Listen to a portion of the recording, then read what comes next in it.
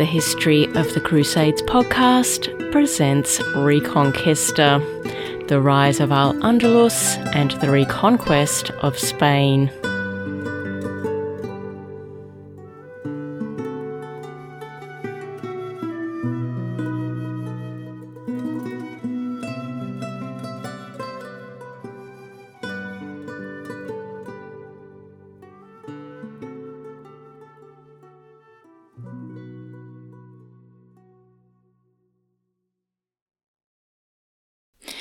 Episode 23, Al-Mansur, Part 1. Hello again.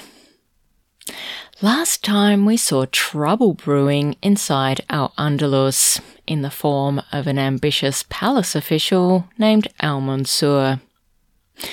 Al-Mansur had originally been employed inside the palace as a tutor to one of the Caliph's sons, but by the time the Caliph died, aged 61, in the year 976, Al-Mansur had established himself as a major political player inside the administration. He had secured a number of lucrative and prominent positions, both inside the bureaucracy and inside the military forces, and had cultivated a vast network of contacts and supporters. The Caliph, Al-Hakam II, had been ill for some time prior to his passing, so he had set out in some detail his succession plans. He wished his 10-year-old son, Hisham, to rule after his death, with the assistance of the two men who had effectively ruled Al-Andalus during Al-Hakam's tenure, the military commander Ghalib and Jafar al-Mashafi, his childhood friend, right-hand man, and effective chief of staff. This was a sensible plan which might have actually worked, save for the machinations and ambitions of various palace officials, chiefly Al-Mansur. Things started off on the right foot. The day after the death of Al-Hakam II, a ceremony took place formally investing young Hisham as the new Caliph. The 10-year-old new ruler of Al-Andalus was then presented to the chief officials of the administration, who duly recognised him as Caliph. However, almost immediately, whispers of discontent began to circulate. The Abbasid Caliphate in Baghdad had stumbled, then fallen into decline after having installed a child as Caliph, and palace officials began speculating that, perhaps to prevent Al-Andalus from suffering a similar fate, the new Caliph should be replaced with an adult. Ironically, the decline of the Abbasid Caliphate occurred because palace officials in Baghdad took advantage of the fact that a child was on the throne to intrigue against the interests of the Caliphate. This fact appears to have been lost on the palace officials in Cordoba, who appeared set to do exactly the same thing. Anyway, the whispers grew into rumours that the boy Caliph's mother Sub, possibly with the assistance of Jafar, was plotting to seize power, a concern raised mainly amongst Arab officials inside the administration. The rumours and plotting began to destabilise the regime, and a group of eunuchs decided to take advantage of the situation. The faction was led by two eunuchs who had been loyal and devoted supporters of the recently deceased Caliph. They were powerful men in their own right, having served in a number of prominent positions inside the administration, as well as commanding the royal guard. The two men had kept a personal vigil beside Al-Hakam's deathbed and were devastated by his passing.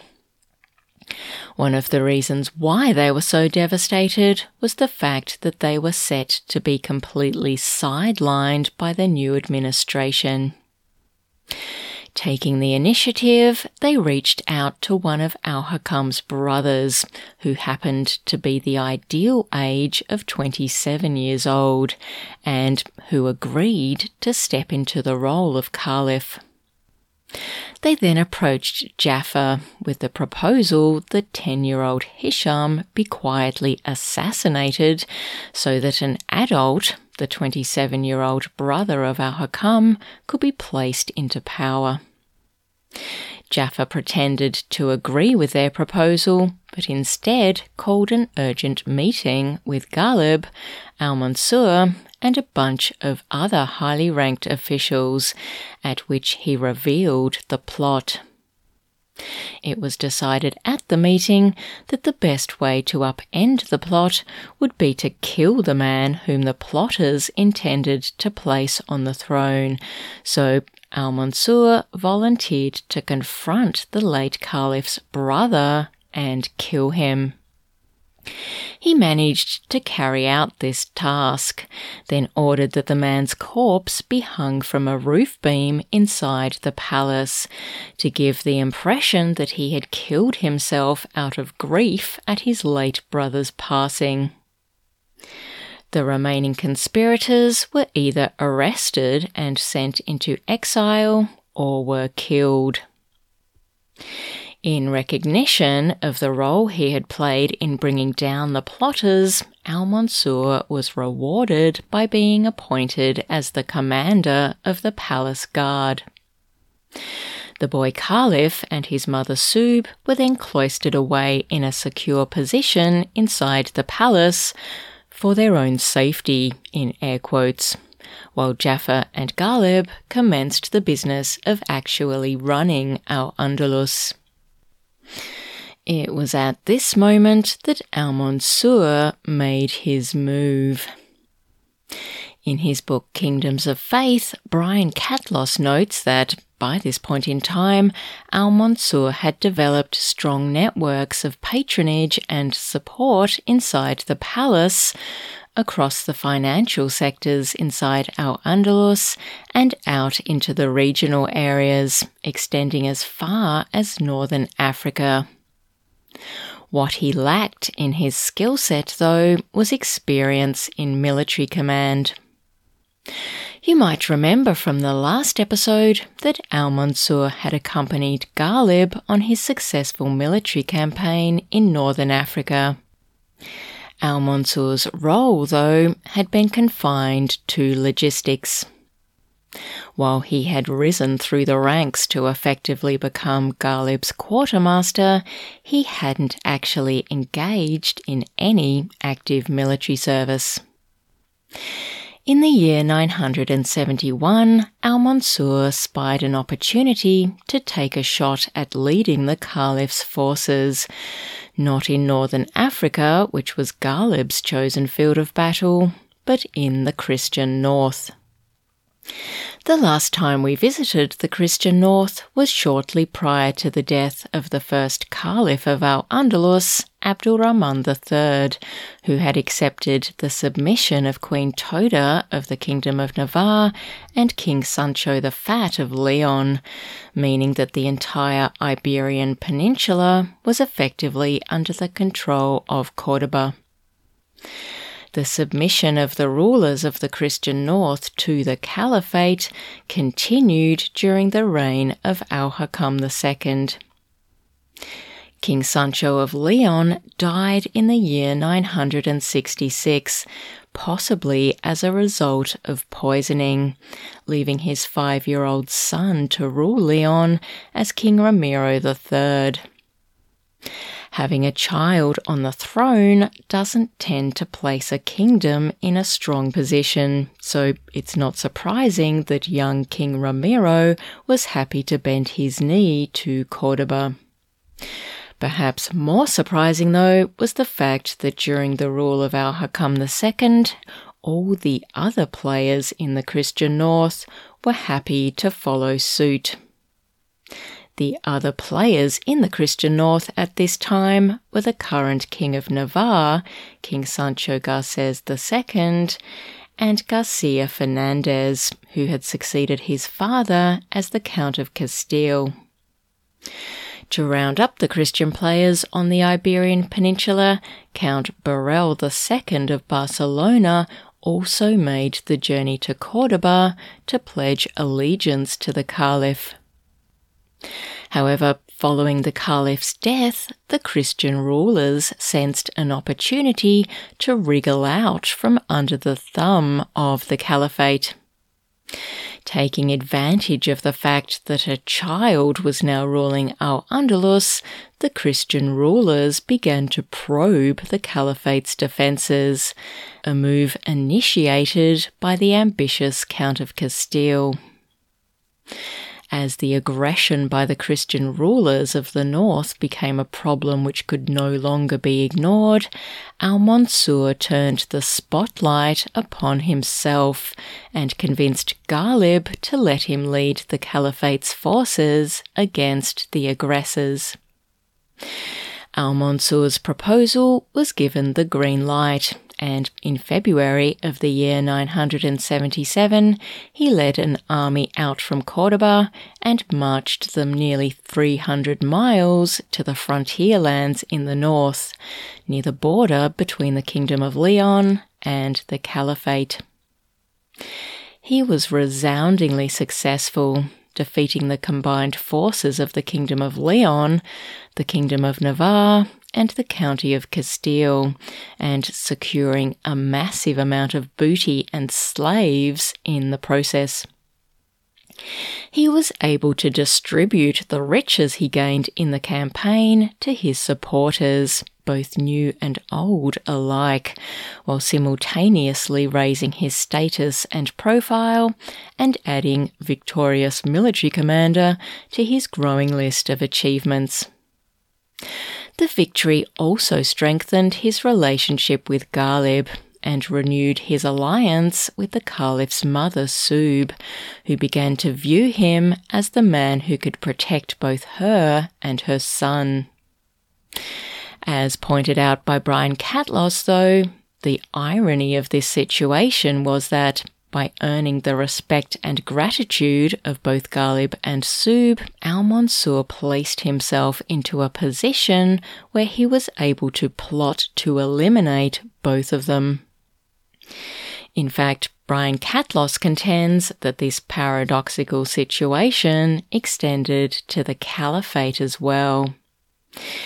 Al-Mansur was able to convince the people of Al-Andalus that he was acting in their best interests and that he could offer protection and stability in a time where the rule of a child caliph threatened to undermine the caliphate.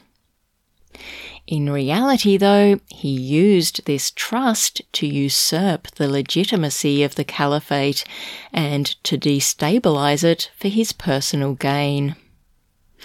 Brian Catlos points out that from this time onwards, Al-Mansur's goal will be to establish himself as the power behind the throne in Al-Andalus, effectively working to create a shadow administration behind the facade of Umayyad rule by the boy Caliph.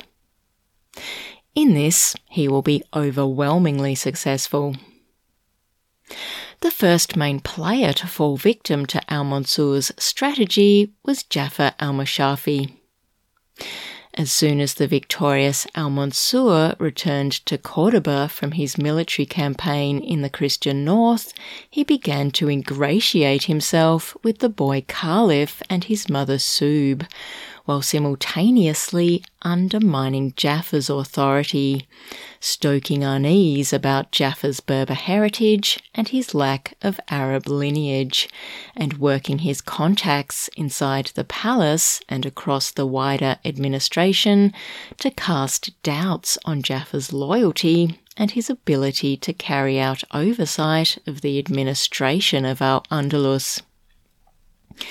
Al-Mansur's marriage to Ghalib's daughter was finalised in March 978, just over a year since his military success, and it was at this point that Al-Mansur felt secure enough to act.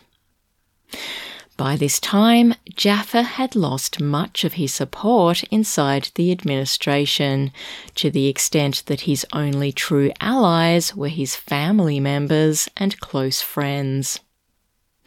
With the support of Sub and Ghalib, Al-Mansur ordered the arrest of Jafar. Jafar was interrogated, then thrown into jail.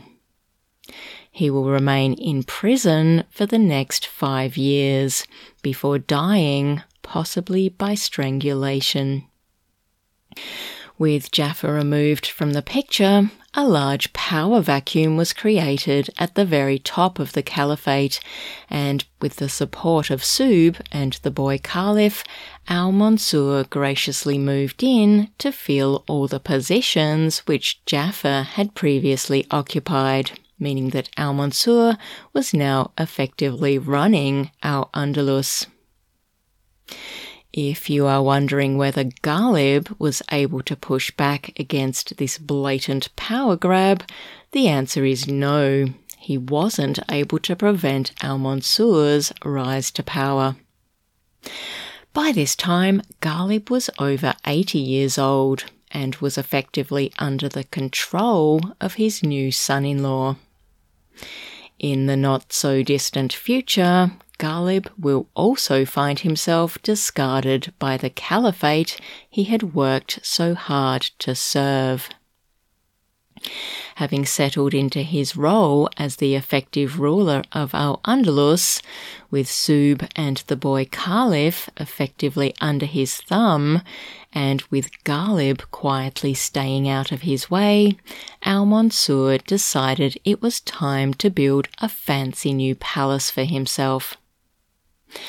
Abdul Rahman's magnificent palace Medinat al-Zahra had been out of use now for some time, and Al-Mansur was likely reluctant to move back in due to its strong association with Umayyad rule. The obvious solution was to order a new palace to be built, a palace similar to Medinat al-Zahra, but not the same. In fact, it even had a similar name. Constructed just to the east of Cordoba, Al-Mansur named his palace Medinat al-Zahira. It wasn't as huge as its predecessor and wasn't quite as sumptuous. Unfortunately, we don't know an awful lot about it because, as pointed out by Roger Collins in his book Caliphs and Kings of Spain, there's virtually nothing left of it today. The only thing remaining which may have been part of the building is an inscribed marble wash basin. If it wasn't for the wash basin, historians wouldn't even be able to pinpoint its location. What we do know about the palace was that it was highly fortified. Al-Mansur moved Sub and the boy Caliph into the palace following its construction, no doubt telling them that they would be safe and protected inside its sturdy walls. Once ensconced inside the palace, carefully monitored by men loyal to Al-Mansur, the Caliph and his mother were isolated and completely under Al-Mansur's control. Even when the Caliph became old enough to rule in his own right, Al-Mansur assured everyone that the Caliph's wish was for Al-Mansur to govern Al-Andalus, leaving the Caliph free to devote himself to religion.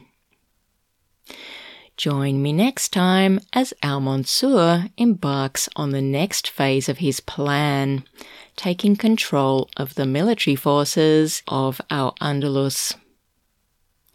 Until next time, bye for now.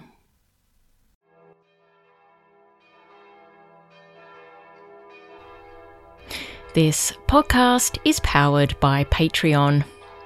If you can spare $1 per month and would like to support this podcast, go to patreon.com and search for History of the Crusades, or go to our website crusadespod.com and click on the Patreon link. Your $1 contribution will mean you get access to an extra episode every fortnight on topics related to the Crusades, and it means that you are powering the History of the Crusades podcast.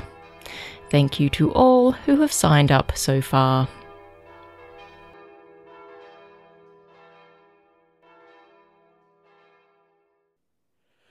So